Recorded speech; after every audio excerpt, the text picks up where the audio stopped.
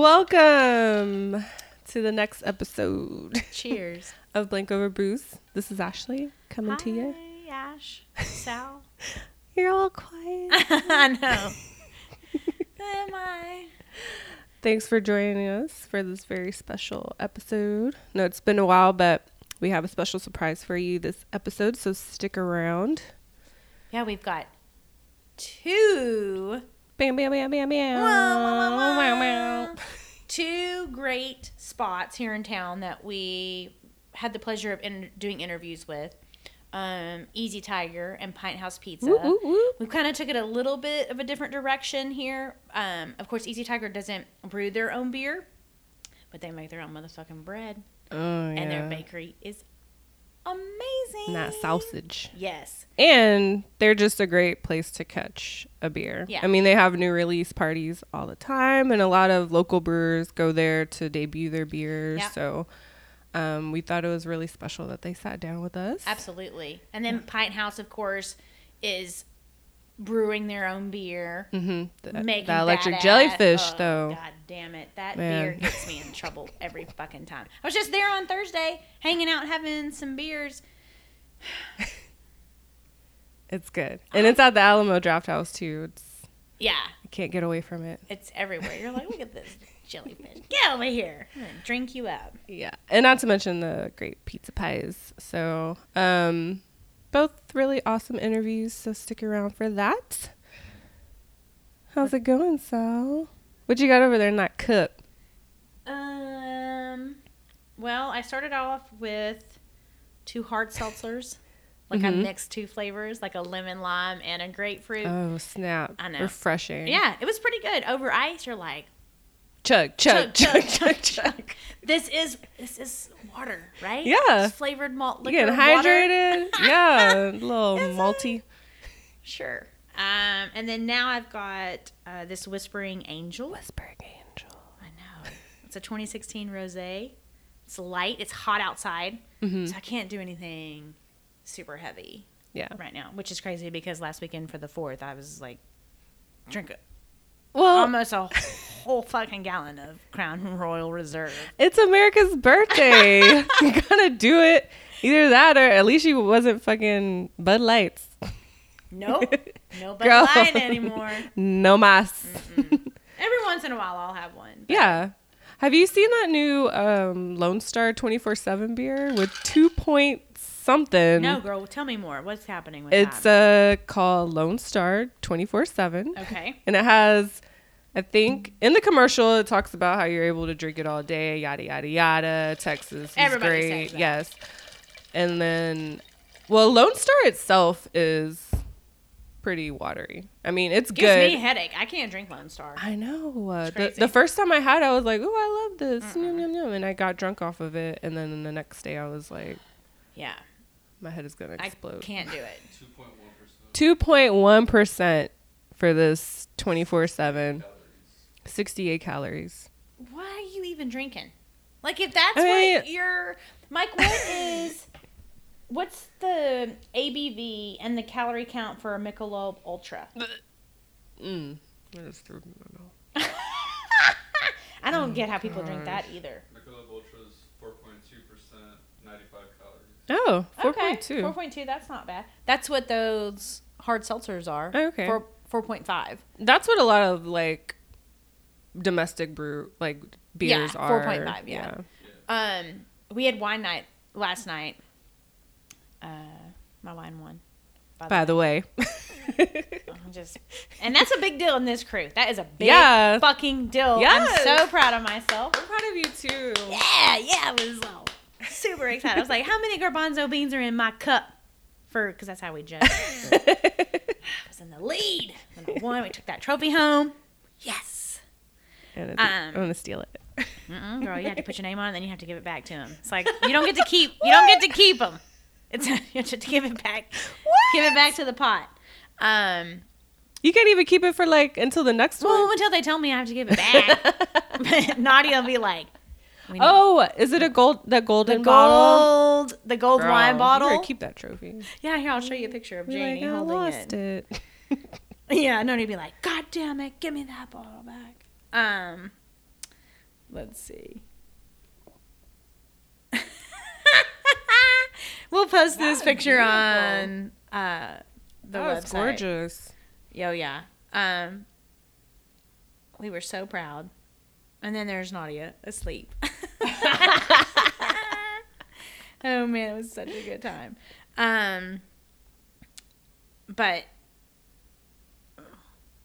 our friend Big had brought over a Natty Light with pink lemonade flavoring.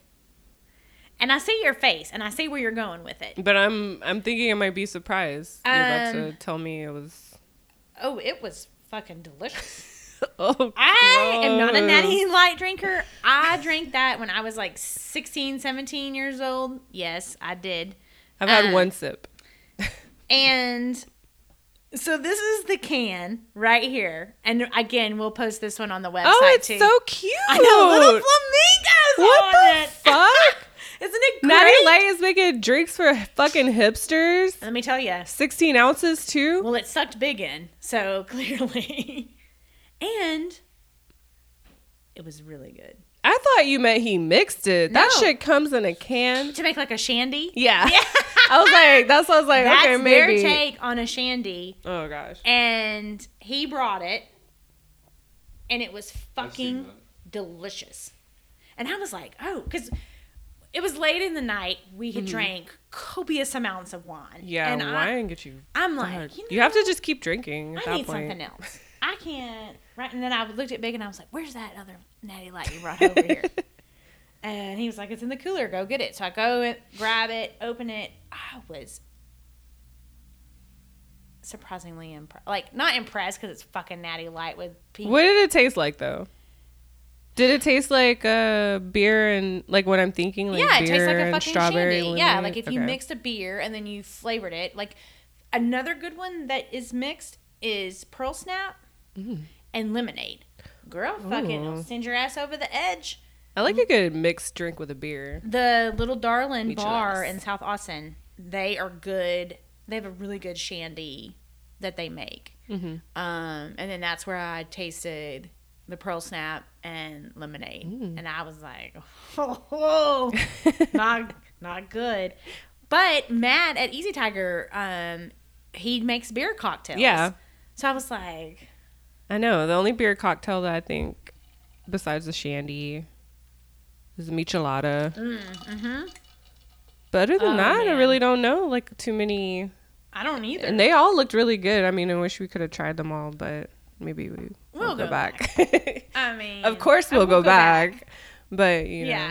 Yeah. Okay, so coming up first, we have the interview from Easy Tiger, Matt, who is head of marketing over there and actually is their director over the beverages.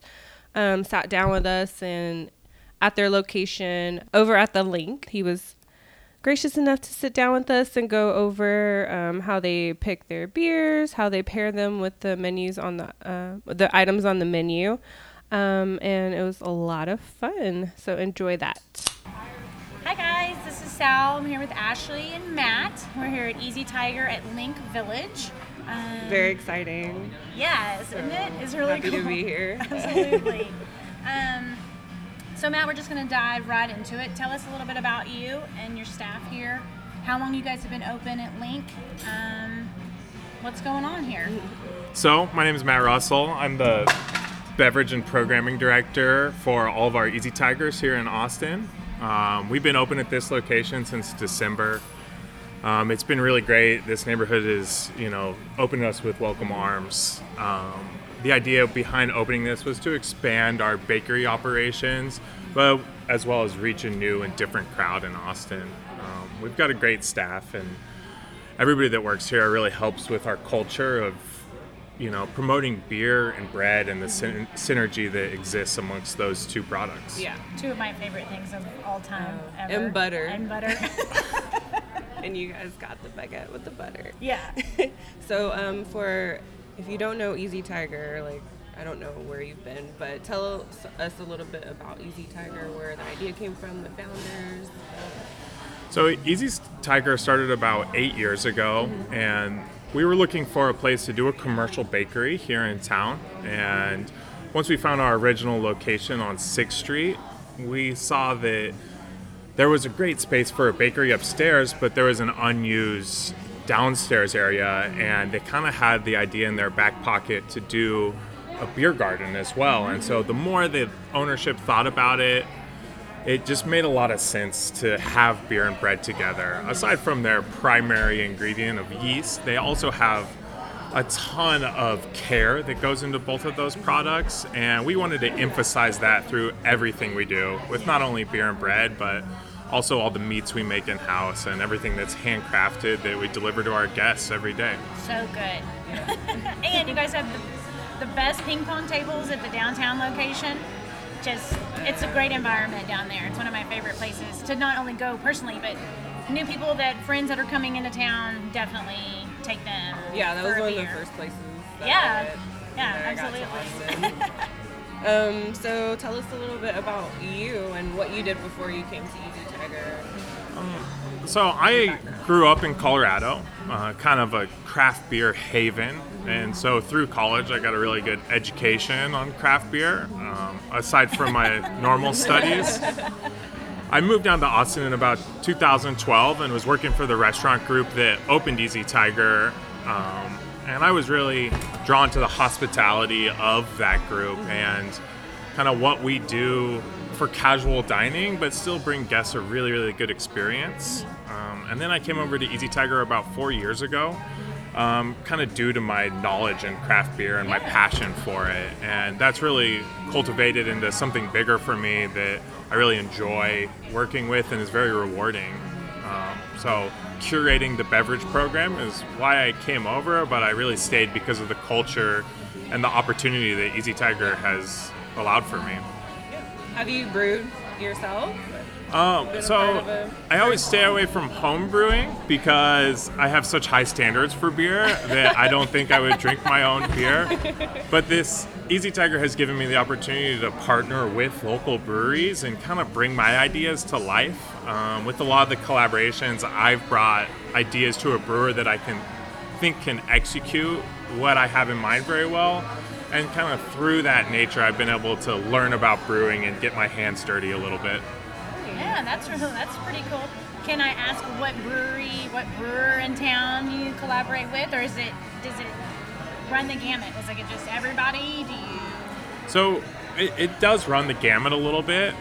We started with Austin Beer Works, and we did an Oktoberfest style beer, which we felt really fit with our concept. Yeah, and so this will be our 6th year brewing that, and we do a big celebration for Oktoberfest in September. This year is going to be the first year we do it at both locations. Oh, wow. So it'll be 5 days of fun. Ooh, But gotta get since my liver ready. I've also partnered with Celis Brewery, St. Elmo, and Real Ale. And to do some really fun products with that because they understand what we're trying to do as a business, and That's really cool. they are really fun and easy to work with. So let's talk about the beers. How do you go about selecting? Do people kind of pitch beers to you, send you free stuff, or? I do get a lot of opportunity to taste all of the beers. The way I like to think about our beverage program is relying on breweries over beers. You know, a brewery that I know can deliver a very consistent and great product, I'm going to trust all of their new releases that come out. And so I take a national perspective of beer. There's a ton of breweries in America right now. And so the ones that have been around doing it the longest have the most resources to make a great and consistent product. I try and couple that with what's happening in the local Austin scene. We are growing so fast, and the brew scene here has become worth visiting Austin as a beer destination, and I want to make sure I'm a part of that and represent the local breweries that I think really are going to do big things for our community. That's great. Last weekend I was hanging out with some friends, and we were at Skull Mechanics down south, and 2 guys walked in from Washington, D.C. that were literally here just for beer. And I was like, I don't think I've ever heard Yeah. Anybody say, I mean, normally it's like barbecue, or it's ACL, or it's UT football, you know, it's something other than, I want to Craft tour brewer. all the craft breweries that you Yeah. have. And I was like, oh my goodness. A tear came down my cheek, I think, on that one. I'm so proud. One, beer travel has kind of become a big thing in the industry, and I know that when I go to a city with a lot of breweries, I'll bring an empty suitcase, so I can just yeah. bring some beer back with my friends and, you know, kind of share the community of brewing that America has become so popular for. Yeah. One thing I have noticed about Easy Tiger and your selection is that you guys are very loyal to local breweries, but you also, like you mentioned, the internet or the national breweries. Like, I didn't find out about Brooklyn Brewery till I came to like an event that you guys had on 6th Street. So I feel like it's a good place to kind of try beers from other states, other craft brews. It's like, if you want to look for something and taste it before you buy a whole 6-pack, you come Yeah. to Easy Tiger and It's have cool. it. Yeah. Well, and that's one of the best advantages of living in Texas, because we're located so centrally and we have such a large population that most breweries ship their beer here. So we really have access to beers from all across the country because we're centrally located, which allows me to really explore some of the bigger breweries, but also some of the smaller, lesser known breweries that kind of the craft beer people come out for. So what are your relationships with like the local brewers? Is it really easy to kind of get in the scene and find out what's new and up and coming, or? Yeah, you know, I've been working with a lot of the local breweries for about 4 years and help get some of these breweries off the ground and throwing launch parties and collaboration parties with them. And so I find that everybody in the beer community in Austin has been really easy to work with and really excited about collaborating with us, knowing the care that we put into our own products we're producing and recognizing that they're putting that same care and technique into the product they're producing. And so it's always been really easy to partner with great local breweries and brewers. That's cool. And you mentioned earlier making beer cocktails. Let's elaborate on that, because I may partake in one when we're done with this interview. So my favorite part about beer cocktails is you're working with a product that already has such a wide flavor profile that you can really pick and choose what you're adding to that flavor profile to make it a more well-rounded drink. One of my favorites is going to be a shandy. You know, and yes, we're all man. Oh, very yeah. familiar with the shandy. Yep. You know, it's lemonade and beer, and it's Yeah. hard to beat that on a hot summer day in Austin. But I also like to play around with stouts and IPAs because of the sweetness and the bitterness that those both provide. So adding beer and liquor together, there's something to be said about a new avenue of cocktail making that Absolutely. I think a lot of the scene is yet to explore. What's it like getting something like that on the menu? Do you kind of just like sit around and drink until it kind of make like, this tastes good and let's do this, or? You know, I really try and make it fun for the guest. Yeah. A lot of times when I work on cocktails, I'll have a couple great people sitting at the bar, and I really like to let them try things and see how well they respond to it and get the Yeah, whole that's staff cool. involved. And then I can really start to dial in what people are responding well to. Nice.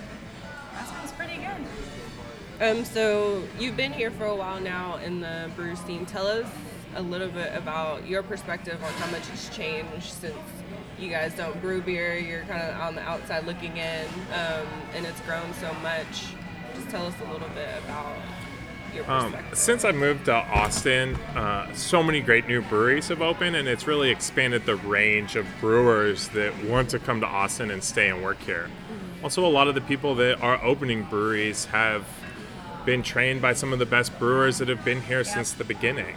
And so every single new brewery opens up a new opportunity to either make a great hazy IPA or dial in a classic lager that Austin's so well known for. And so it's really put us on the map nationwide to come and visit these brewers and check out all the cool new stuff that people are doing.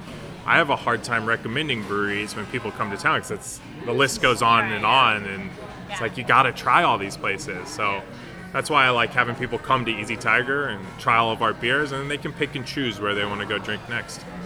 Now you're experimenting with beer, but let's talk about the bakery side of things. Are you guys do you do crazy collaborations? Like, do you make a new bread? Is there something new that nobody else can find here in town? I don't know. I mean, like, Yeah, we're always fancy trying to. croissant. We're trying to innovate all the time with the bakery and offer products that our guests love and want to come back for. We've also done some fun stuff with bread in beer. Since it has that fermentable sugar, we've gone ahead and just baked a special bread and thrown it in, a malt bill and made a beer out of it. And so it's fun to play around with those types of opportunities. Yeah. And on the reverse end, sometimes we make bread out of beer. And so we'll take the beer and add that to the bread mix and pizza doughs and other things without our bakery. And it really adds to the synergy between the beer garden and the bakery here. It always gets me every time. I know. I don't think I've ever come here and not gotten a baguette with butter. Like No, twice. we always get it. It's definitely a staple here at Easy Tiger. Yeah, You have to. yeah, absolutely. And you mentioned that everything is made in-house. How collaborative is that process? Do they kind of involve the beverage side in the Like a food bakery? pairing. Yeah. What's really cool is that we try and use beers in a lot of our products. For instance, our beer cheese is one of the most popular items. We also make an array of mustards with alcohol in them, as well as cook some of our sausages right in beer. So I get involved with them as much as possible, but what's also really fun is getting together with the kitchen and doing pairings. And so every time I have some fun new beer coming out, I'll talk to our head baker and he can make some fun pastry or cake item, or get with the kitchen and we can do something really fun and cook with the beer and, we're exploring new opportunities that a lot of people don't have the chance to do. Excellent. And besides beer, you also have full bar, wine. I believe, 2 years ago we did the rosé rosé all day, yeah. event you guys had downtown. Yeah. That was really fun. So, yeah, I like that it's not just a beer garden, but anybody who wants to drink here or eat here is, vegetarian, vegan. I mean, you run the gamut. Yeah, and I try and have something on the menu for everybody, and I feel like people should enjoy the drinks that they want to enjoy and however they want to enjoy them. So we're always going to be very accommodating, and if we have some product in house and you got a cool idea, it's always fun to mix up something new and that's see where cool. that takes us. So you've been in this industry for a while now. Do you have any advice for anyone that's looking to kind of get into brewing or marketing beverages or working for a restaurant? Yeah, I think that this industry is really built off of relationships and trust, and the better relationships you build and the more breweries you trust, then you're going to be able to source the best products around. And so it's always good to always keep an eye open for every single brewery, because a brewer can move or an operations person can move, and a brewery that you thought wasn't making the best product can all of a sudden become great. And so it's always good to keep your eye on everybody in the industry and That's see true. what they're doing, and have open arms when they come in and say, hey, try this new beer I'm working on. And so I always try and do as much as I can for the local brew scene in that way, as well as national breweries that are trying to get into Texas and make a name for themselves here. Yeah, right on. So this location was open in December. You guys got the 365 at Whole Foods. Are you planning on opening any more locations around Texas? Or We might have a few things in the works. Yeah. We would like to have a Dallas, Houston, San Antonio location. And we really want to emphasize our bakery and our bread here, because that's what makes us so great and so Right. different. And so it's important for us to be able to supply bread to wherever we go. And so we really want to make sure that we do it the right way and open in the right locations to access new people that are going to come and enjoy Easy Tiger. But we definitely have a few things in the works in the upcoming future. cool. Any upcoming events or? We do have a really fun collaboration coming out with Odell Brewing. It's called the Tiger Whisperer, which will be launched later in July. You can also catch our movie series downtown. We're doing Wes Anderson this summer, so we're going to show some Wes Anderson films at 6th Street on Sunday nights. And then Oktoberfest is kind of our big deal. We'll be Late back for September, sure. we're going to have some great parties here at the Link and downtown at 6th Street. But we're always trying to have fun, new and fresh ideas for events and collaborations and parties. And so it's always good just to keep your eye open on our social media and see what's coming up. Great, excellent. Well, Matt, we really appreciate you. We won't take up too much of your time. We know that you are extremely busy, but we really appreciate you. Yeah, thank you so much. Of for course, being with anytime. us. You guys are always welcome at Easy Tiger. Great, thank you. What a great interview with Matt over at Easy Tiger. Thanks again to him and everyone at Easy Tiger for being so awesome. We were offered bread and butter on arrival, so they'll always have a special place in my heart. Next, you will hear our interview with Joe over at Pint House Pizza. Enjoy the interview. Well, welcome. We are here with Joe at one of our favorites, Pint House Pizza. Joe, we'll let you introduce yourself. Tell us Hi, what you do. I'm Joe. Thanks for having me. I'm the director of brewing, one of the founders and owners here at Pine House Pizza. We're, I guess for those of you who don't know us, we started as a brew pub in Central Austin at Burnett Road and 47th, and we expanded down to South Austin in 2015, and then we moved up to Round Rock this past spring with our third location. Oh, I didn't know that. Yeah. That's cool. You guys are kind of a little bit everywhere for everyone who wants to try Central, South.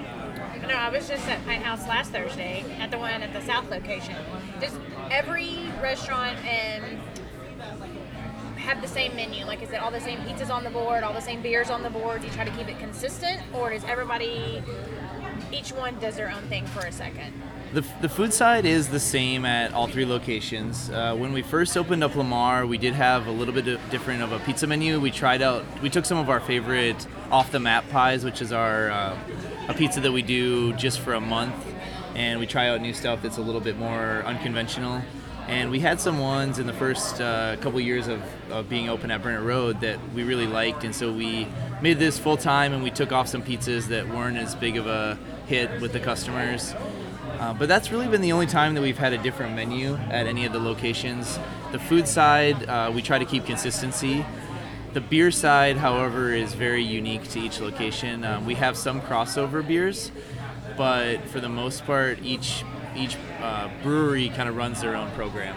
Oh, nice. Oh, that's cool. Yeah. So, each location has their own brewery, I guess, in the back. Yeah, so each of our locations has its own brewery, and then we have our own brewing team at each. I oversee the team, but within that, each location has their own head brewer, so they kind of run the program. Cool. So we have some crossover beers like our Electric Jellyfish, which is at all locations. That's our most popular. Our Joe's Magical Pills, Bearded Seal, Old Beluga, some of our staples we try to make sure are available at all three locations. But then after that, we kind of leave it up to the brewing team at each location to put some of their own personal touch on it within what we kind of define as like the Pine House style. Yeah. And that's definitely evolved. We've been brewing more and more styles outside of where we started, and then each location kind of has a unique audience. So we find that the South Lamar group, the drinkers down there tend to be a little more experimental with what they're wanting to drink. So we push the boundaries a little more down there with Belgian and fruit beers. The Burnett Road seems to be still very very hop driven. And Yeah, I agree with IPAs. And Round Rock's unique in the sense that the demographic we see up there is a lot of IPAs and lagers, which are the two most popular categories in craft. But there I think a lot of people that are getting into craft, they're a little bit younger in the I guess craft sector, and so we still see like our amber ale does really well up there, and some styles that maybe aren't as strong with like the Lamar drinker that's looking for kind of the next new exciting riff on something. Yeah, last week I had the sour tea. It was really good. I was trying to think what the name Was of that it the, Oh shit! I drank a lot that day. Sorry, guys. the saison with the tea? Yes, I thought it was a Yeah. sour though. But Yeah, maybe it's a slightly tart. Yeah. Yeah. So it's kind of a rustic saison with tea. We basically dry hop it, so to speak, with tea. Yeah, it was. I was And like, whoa. yeah, Definitely get in trouble. yeah. With that one. How, Typically. how long do you guys like give a beer a chance in a market? Like, do you spend a while collecting this data, or you kind of like give it a week? After a week, it's done. It's off the menu. No, I mean all of our beer we sell through. Very rarely do we ever have to pull a beer because it's not selling. You know, I would say the average sell through on our beer is, for an IPA, is probably 1 to 3 weeks. Oh wow. Shit. So y'all have no problem in that. Yeah, and I'll then be like, you're not gonna like that. I'm taking it home. and then you know some of our other beers that, especially like our stouts, you know, they have a much better shelf life anyways. So some of those we may have on the wall for 2 to 3 months. But yeah, typically any of our hop forward beers and you know what I would consider more of our you know volume kind of based beers, what people are really, we're pretty sure people are going to want to drink. Is typically about 1 to 3 weeks that we have them on the wall. But yeah, when we when we start designing the recipe, you know, we go into it knowing that the smallest batch that we can make is 5 barrels. So, you know, we're yielding roughly 10 kegs, and we really need to sell through that. You know, it's not something where we can try it, and if it doesn't work out, we'll typically pull it before we even put it on the tap wall. If it's something that we're not happy with, we're not gonna sell something that we're not 100% behind. So once it hits the wall, we'll sell through it. Yeah. After you sell through it, how do you go through the decision of making it like a seasonal or putting it on there permanently? Is it just the team effort, or you just kind of see how it's doing? I think some of it's a lot of it's the feedback that we get from the consumer. You know, we're really fortunate being direct-to-consumer brew pub. We can remain a lot more nimble than, you know, a packaging brewery that's relying on putting stuff on shelves. Right. Your feedback loop is a lot longer. You know, we can talk to people immediately over the bar and kind of gauge the excitement levels on beers. We'll probably do this year, you know, 150 new recipes between the 3 locations. So most of what we're brewing are, you know, kind of one-off, one-and-done beers. And then our staples at this point, we've kind of found, you know, the groups that we think work. You know, we have our Electric Jellyfish, which is at all. We have a couple IPAs that we added last year, Green Battles and Bailing Room, that they're not on 100% of the time, but they're on very consistently. Training Binds is another IPA that we have very consistently at all 3 pubs. And then past that, you know, we have a Pilsner, we have a Lager, we have an Amber, and we have a Stout. So we kind of have those holes filled in. So most of what we design at this point is one-off beers, something that, you know, trying new stuff, gauging the customer interest, and A lot of experimenting. yeah, and a lot of times those new beers will help influence the evolution of some of our standard beers. You know, we're always tweaking, always, you know, bringing beers along with us. You know, we don't want a beer that we designed 6 years ago to taste like when we brewed it 6 years ago. People's palates change. Sure, absolutely. So we're always trying to stay relevant with those recipes. We jumped right into the beer, but tell us a little about yourself. Were you always in this business, or what did you kind of do before Pint House?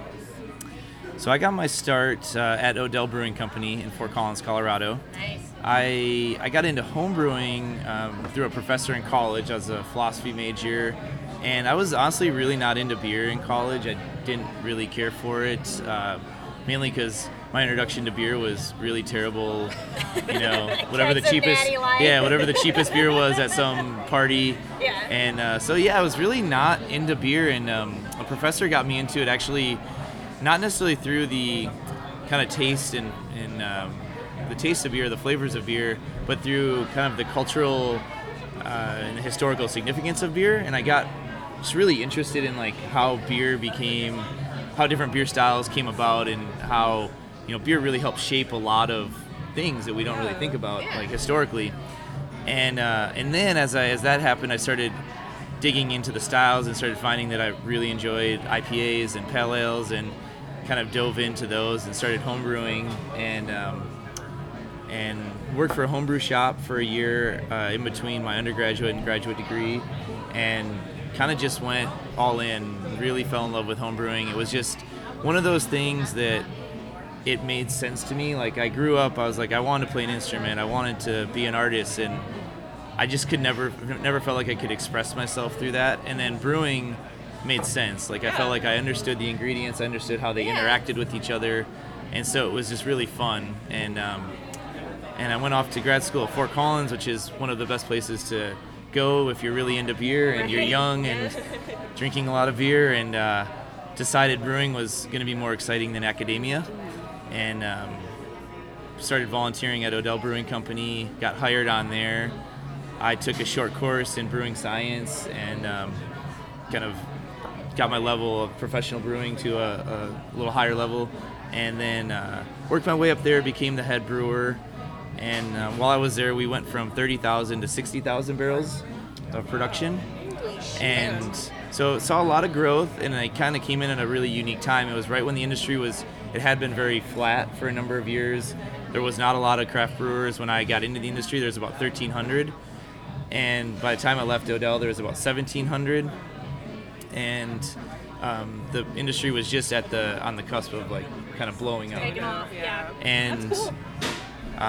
Right at that time, or just before I left, I had met some guys who were working on Pine House Pizza here in Austin, Texas, and I had always wanted to be in more of a pub setting with a little more direct-to-customer interaction. I really enjoy that part about what we built here, and came down, checked out Austin. Austin at the time was I think only had like 13 breweries. Oh yes, and so we felt like there was a great opportunity to kind of come in, make our name with IPAs specifically was what I was interested in brewing. So we kind of came down here, kind of carved out our niche, and have just grown since then. That is cool. So was it always kind of an idea to incorporate the food menu, like a restaurant type feel, or when did you guys decide to, Tap into that. Yeah, so the initial concept was always brewpub focused. It was very much inspired by Pizza Port out in San Diego. A couple of the owners went to college out there, lived out there, and one of them moved here for work.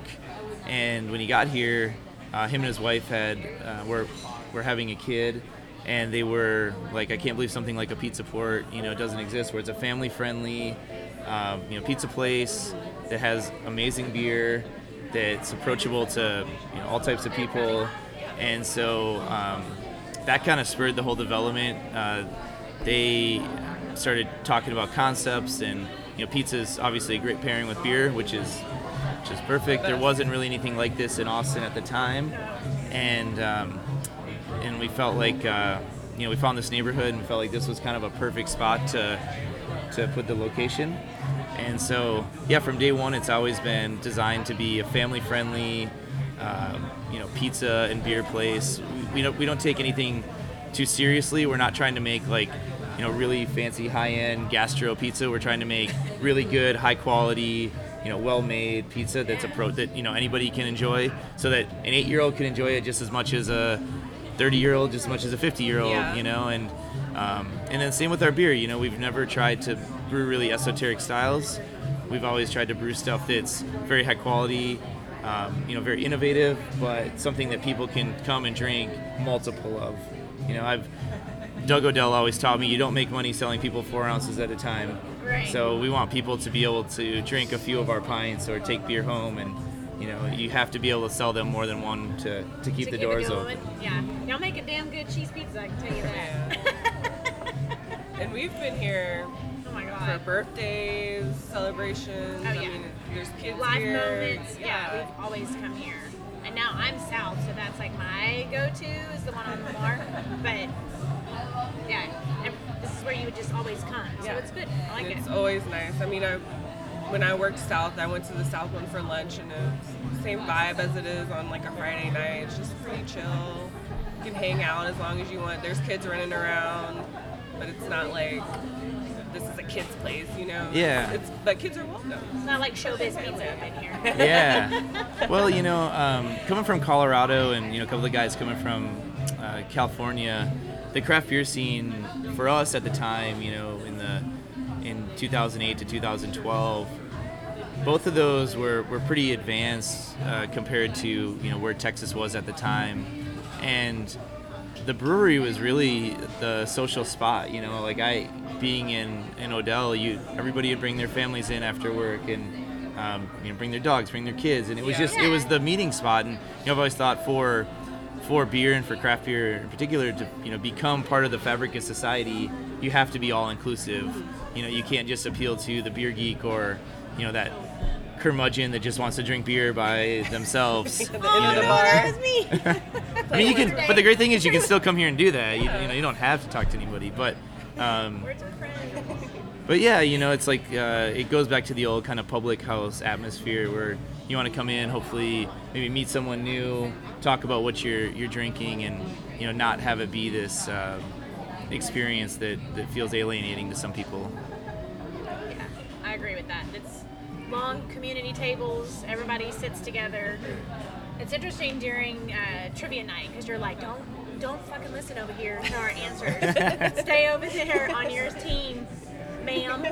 We experienced that last week, so I almost got kicked out. I think. I was like, mind your business over there. Shush it. Almost. Because we had this interview, couldn't get kicked out. Thank you, I appreciate that. Don't make me call Joe. Don't make me call Joe. I'll get you back in. So, do you guys make the beer to pair with the pizza, or is there, like, do you have your favorite pizza and beer pair, or No, they're kind of just like a separate? Yeah, entity they're altogether? kind of, you know, we do run the business kind of separate in that sense. I'm in charge of all the brewing operations. One of my partners, Kyle Dietrich, is in charge of all the operations on the restaurant, and then Ned Lavelle, who's another partner, he deals with the culinary side, so he does a lot of our food development.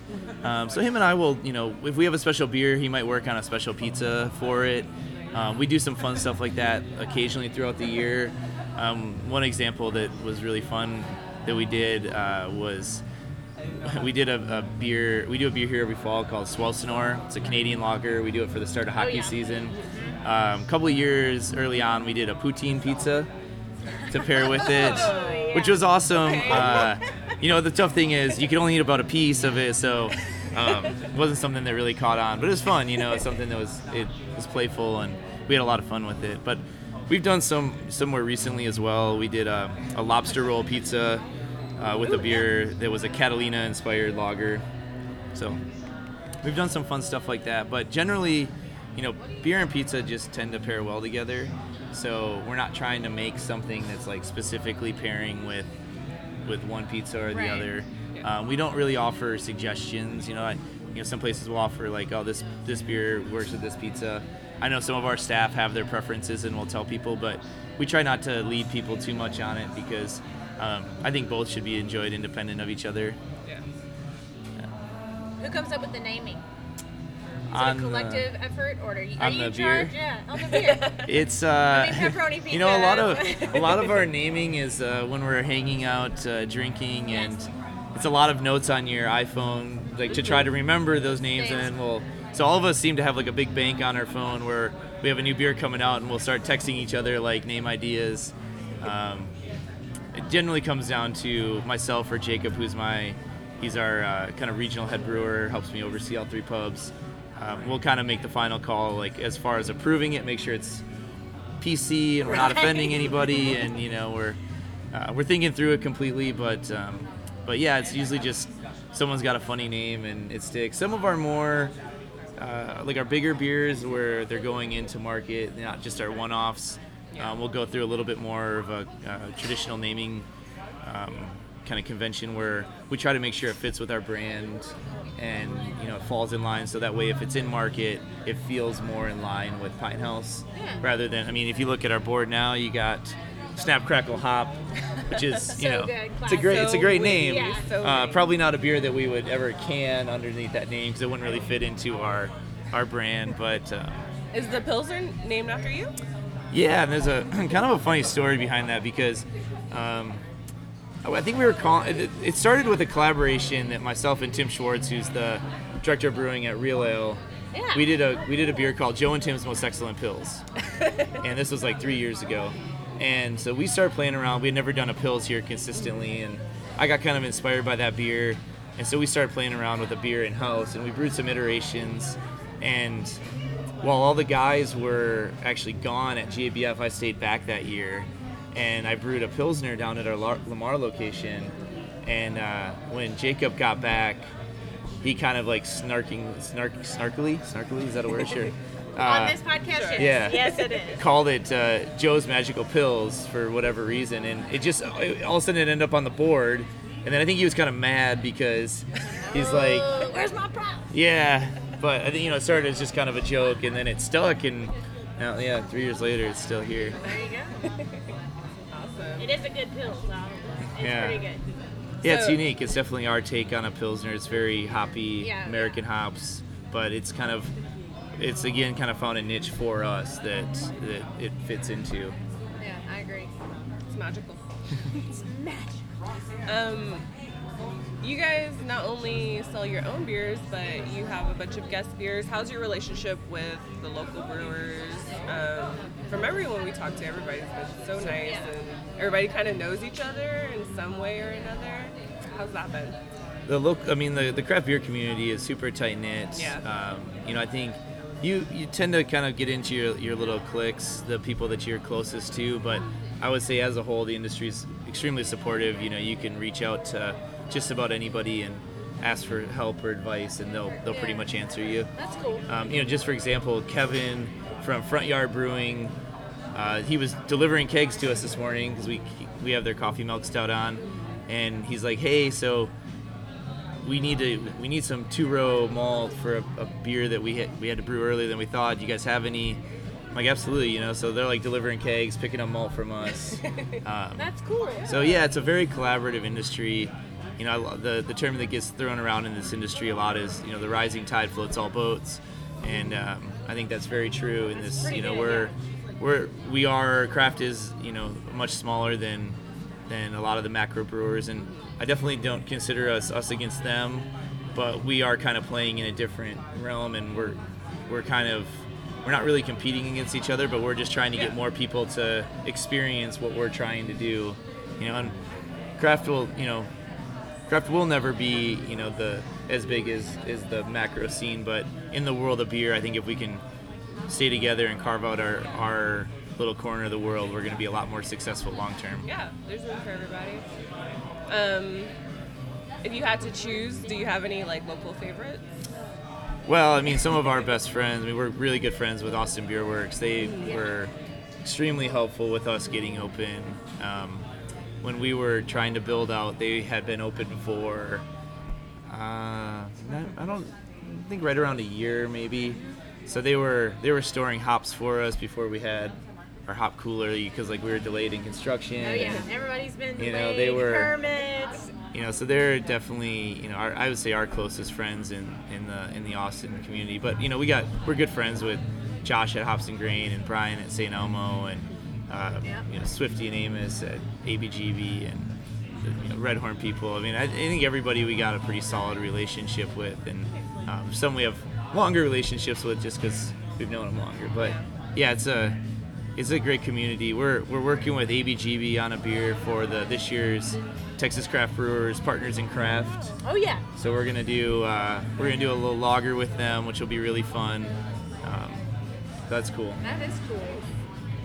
Do you have any advice for people who want to get in this industry? Not really as big as you guys are with food, with pizza and beer, but just small taps, Home brewers. home brewers. I don't know. Don't do it. Well, it's tough. When I don't even know if I would have good advice anymore. When I got in the industry, it was so different. It was really small, and the barriers to entry were different. It wasn't that there was a lot of competition. Now, when I was getting in, there wasn't really any jobs. There's very few breweries, and the industry was pretty flat, so no one was hiring, and so it was really tough to get a brewing job. And since craft beer is flat, it was really tough to justify going out and trying to start a brewery, because who's going to buy your beer? Yeah. You know, no one was really interested. Right now the industry is, I would say, soft. It's not flat. There's still some growth, and I think there's a lot of growth for small brewers. I guess my advice would be, if you're really interested and passionate about it, I think it's a great industry to get into. But I would be very realistic about your business plan and your goals, because there isn't the growth that there probably was 10 years ago or 5 years ago as easily. So I think you need to be very smart about how you're gonna grow, how you're gonna pay back your loans or your investors or yourself, and make sure that you treat it like a business. I mean, I think it's a passion for all of us, but at the end of the day, we have to pay our bills, and we have to pay our employees, and we have to pay our vendors, and you need to understand the business side of brewing. And that's something that I think the same can be said for a lot of chefs. People love cooking at home, but just because you love cooking at home doesn't mean you're going to love cooking in the commercial world. It's a totally different world. And so I think if you're interested, see if you can go work with a brewery and get a good sense of what we really do on a day-to-day basis. I mean, I just do podcasts and hang out and drink, so it's pretty fun. But yeah, a lot of people. I don't have a day job. I don't have a 9 to 5. I just fucking do this all day. But a lot of people, they think it's just making beer and drinking beer. And even before we grew and it was just myself and Jacob brewing at this pub, brewing was still probably less than 15 or 20% of what we did. It was all the other stuff to make sure stuff is working. It's fixing stuff on a constant basis, cleaning, talking to guests, and there's just a lot. Doing interviews. Yeah, there's a lot more than just brewing. So I think it's just be very, very honest with yourself and what your goals are and with your business plan. I can remember Brian at St. Elmo saying, "It's not a 9 to 5. You're gonna be here 24 You're gonna be hours a day. sacrificing. You're gonna make sacrifices. Your family has to understand you're gonna make sacrifices. Your friends. Your friends. I mean." Yeah, when we first opened, I was probably here. I was here from 6 in the morning to 8 or 9 at night every day of the week for the first year and a half, 2 years. There's just, especially when you're trying to get established, it's so much of, it's a hospitality industry, and I think a lot of people forget that too. You have to give people a reason why they want to come in and drink your beer in particular. They want the story behind it. There's a lot of great beer out there, and there's a lot of, we're getting to this point where the differences between beer is shrinking, because there's so many good brewers that you need to give people a reason to latch on to your story and your beer and why they want to drink yours versus someone else's, and be able to kind of carve out that little spot in the world for yourself. And I think that's why, going back to that, being honest with yourself with starting the brewery, your growth is going to be a little more long term. I mean, we're growing pretty quickly now, but if you look at us historically, we're going into our 7th year, or we're going to be finishing up our 7th year, and really in the first 4 of those years, we went from 600 barrels to 2,000 barrels. We really didn't grow a lot, and then it's been kind of exponential in what's going to be the last 3. So it's, we've kind of put in a lot of that time building up for this growth. It's not like we opened up and overnight we started doing max capacity, So it's. Well, we've been here since day one. That's awesome. I appreciate that. Yeah, we have been here since a lot of our regulars, a lot of people have been coming here since day one, and I mean, we're really proud of that we've been able to keep that customer base. I'm trying to get that high score over there on the video game. I mean, and you guys have pizza. It's like, these guys know pizza is life, I love beer, but I even love bad pizza. So I have no standards when it comes to pizza. This is pretty up there, but... I mean, went to college. I ate plenty of frozen pizza. And it was delicious. Right? It was delicious, yeah. It's pizza. I mean, you can have it at 10 in the morning. You can have it at 2 a.m. I mean, you can have it... Throw anything on it. Yeah. And you guys have beer. We ask everyone usually, especially the brewers, do you remember your first homebrew? Oh, yeah, I remember our first homebrew very vividly. So it was a buddy of mine and I went and we picked up, we went to the homebrew shop. I think probably this is a very similar story to a lot of people who started homebrewing. I guess this has probably been, for me, 12 or 13 years ago. And went to the homebrew shop, bought a kit, buy the box that says extra pale ale. It's got your hops, which are not refrigerated. It's got the the malt extract, and we bought like the carboy, and we bought a big kettle, and we did an extract batch, and we brewed it. And it was pretty good. It wasn't bad. And I started brewing in Minnesota, and the nice thing there is basements stay cool year round. And so we went and fermented in the basement. It was probably like 63 degrees, so like fermentation was actually pretty good.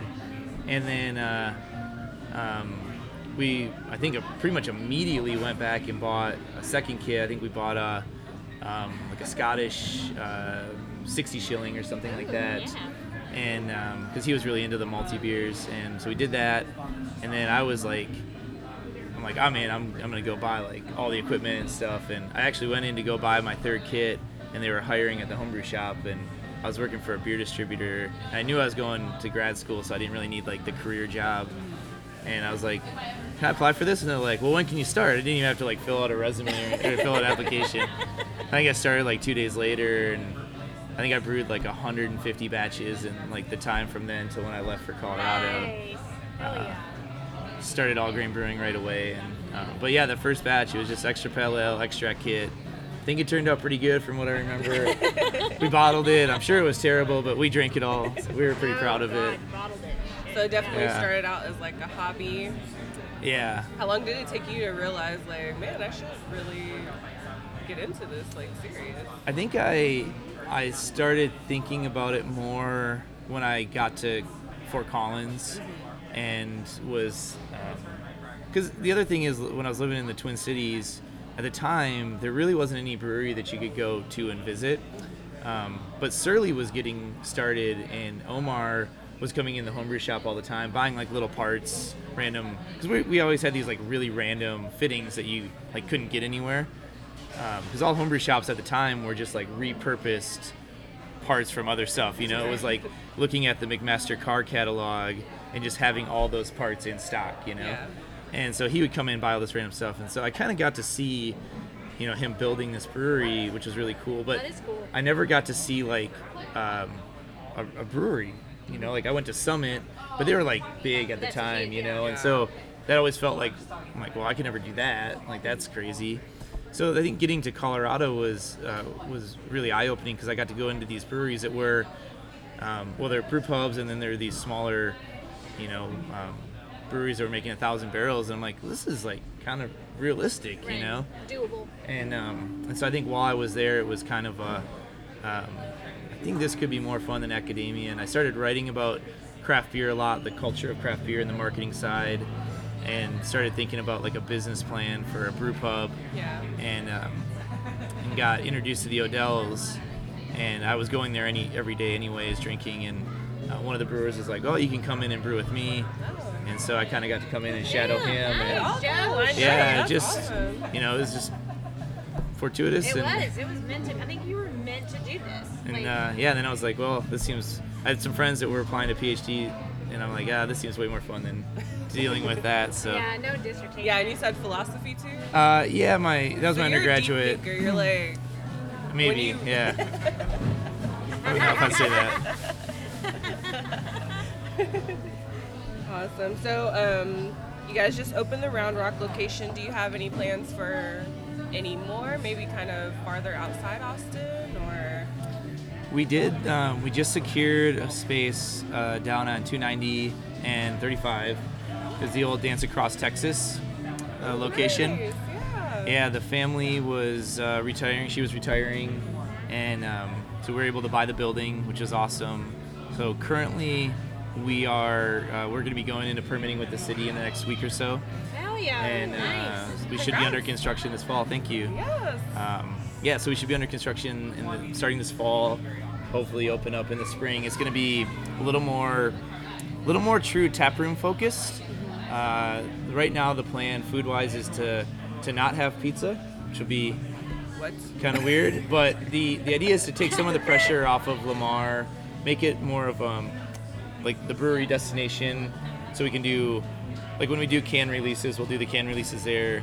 You know, one of the things that we struggle with in the pub setting is we do a can release on a Saturday, and we get, 100 people show up, and it bogs down the location, and then it's like all the people who just come in here Saturday to eat with their family or something, now they're kind of inconvenienced, and so I feel bad for them, and we're trying to figure out a way to kind of help the pubs continue to run and do their thing, and then provide that outlet for the people who are looking for that more true beer experience.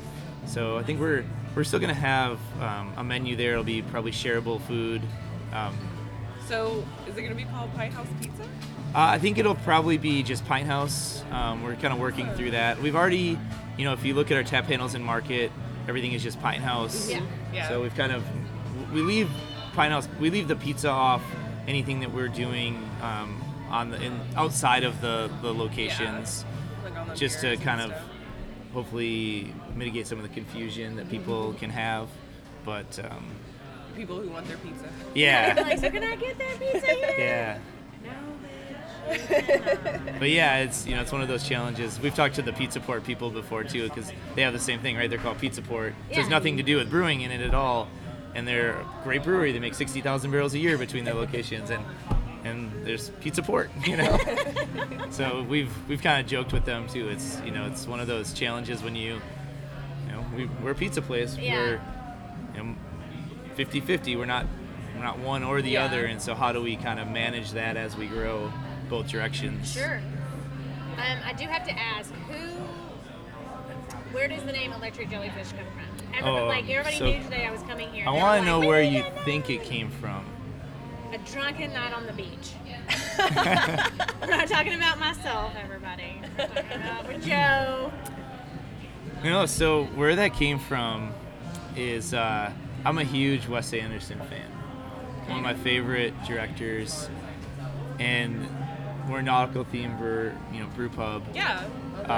We've done a lot of beers that are referencing Life Aquatic. Oh, love that respect. So our original flagship IPA is at our Burnett location here called Manowar, and there's a line in Life Aquatic where they're standing out on the beach, and he said something. There's all these like electric jellyfish washed up on shore. He's like, I've never seen so many electric jellyfish, and she's like, I think it's Eleanor's. He's like, those aren't electric jellyfish, those are Manowar. And so when we were designing the beer for our second location, we thought it'd be really playful to have them linked name-wise. Right. And then it just stuck. So it's all That's a Wes really Anderson cool. reference. Yes, love the theme as well.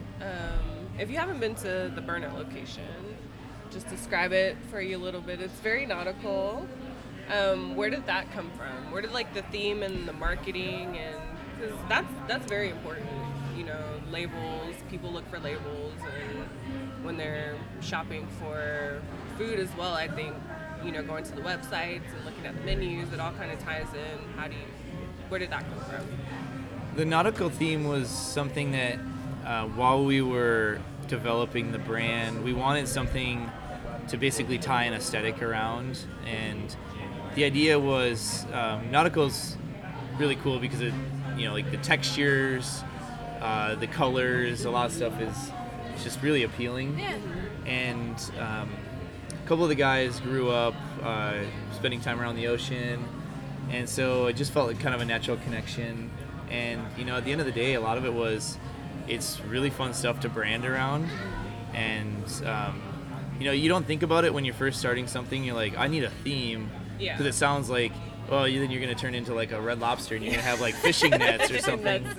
But to come up with your color palette, and to come up with even something as simple as the floors you choose, and the textures of the wood and the brick, and it really helped us define our space by kind of having it rooted in that. We kind of saw it as that kind of pure, the dock aesthetic, where it's stuff's kind of so it's like Craftsman, stands the test of time, has a little bit of that worn look to it, Very cool. So yeah, it kind of just allowed us to center our brand around that. And then it's great for naming. You know, it's really fun to kind of create that. Yeah. So we talked a little bit before the interview about the beer releases you have coming up. What's next for Pint House? So I'm not sure when this is going to air, but this Saturday, July 20th, we're releasing our kind of cult favorite Island Kitty IPA, which is inspired by the Painkiller cocktail, which is a Virgin Island drink. It's going to be released at all locations, but for maximum effect, go to our Lamar location.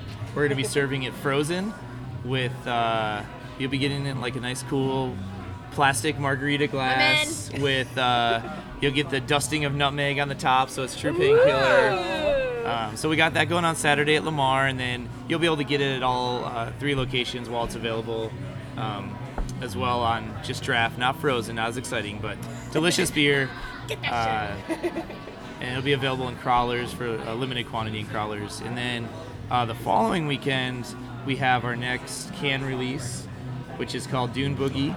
And it's a hazy IPA that kind of inspired by all the stuff that we've learned with some of our collaborations over the last few months and traveling, trying beers that we're really excited about. And so we came back, brewed a beer that's, I think, very Pine House and kind of also very innovative, like kind of the next evolution in some of the stuff we've been working on. Features Strata, Sabro, Cashmere hops, very fruity, tropical. We were drinking it yesterday, kind of looking on tasting notes, and just lots of like Maui Gold pineapple. Nice really, summer beer. Yeah, really cool beer. So we'll have cans available again at all 3 locations. Very limited at Round Rock and Lamar. The main release will be at Burnett Road. $20 4-pack will be limited 1 case. And then after that, I don't think we have another can release till August. So check our social media to kind of follow up on that. Yes, we'll of course add links for that. Well, it's so nice talking to you. Oh, so much fun. I'm glad you came out. Yeah, we are too. Thanks, Joe. Thank you. We appreciate it. Another great interview with Joe over at Pint House Pizza. Thank you again.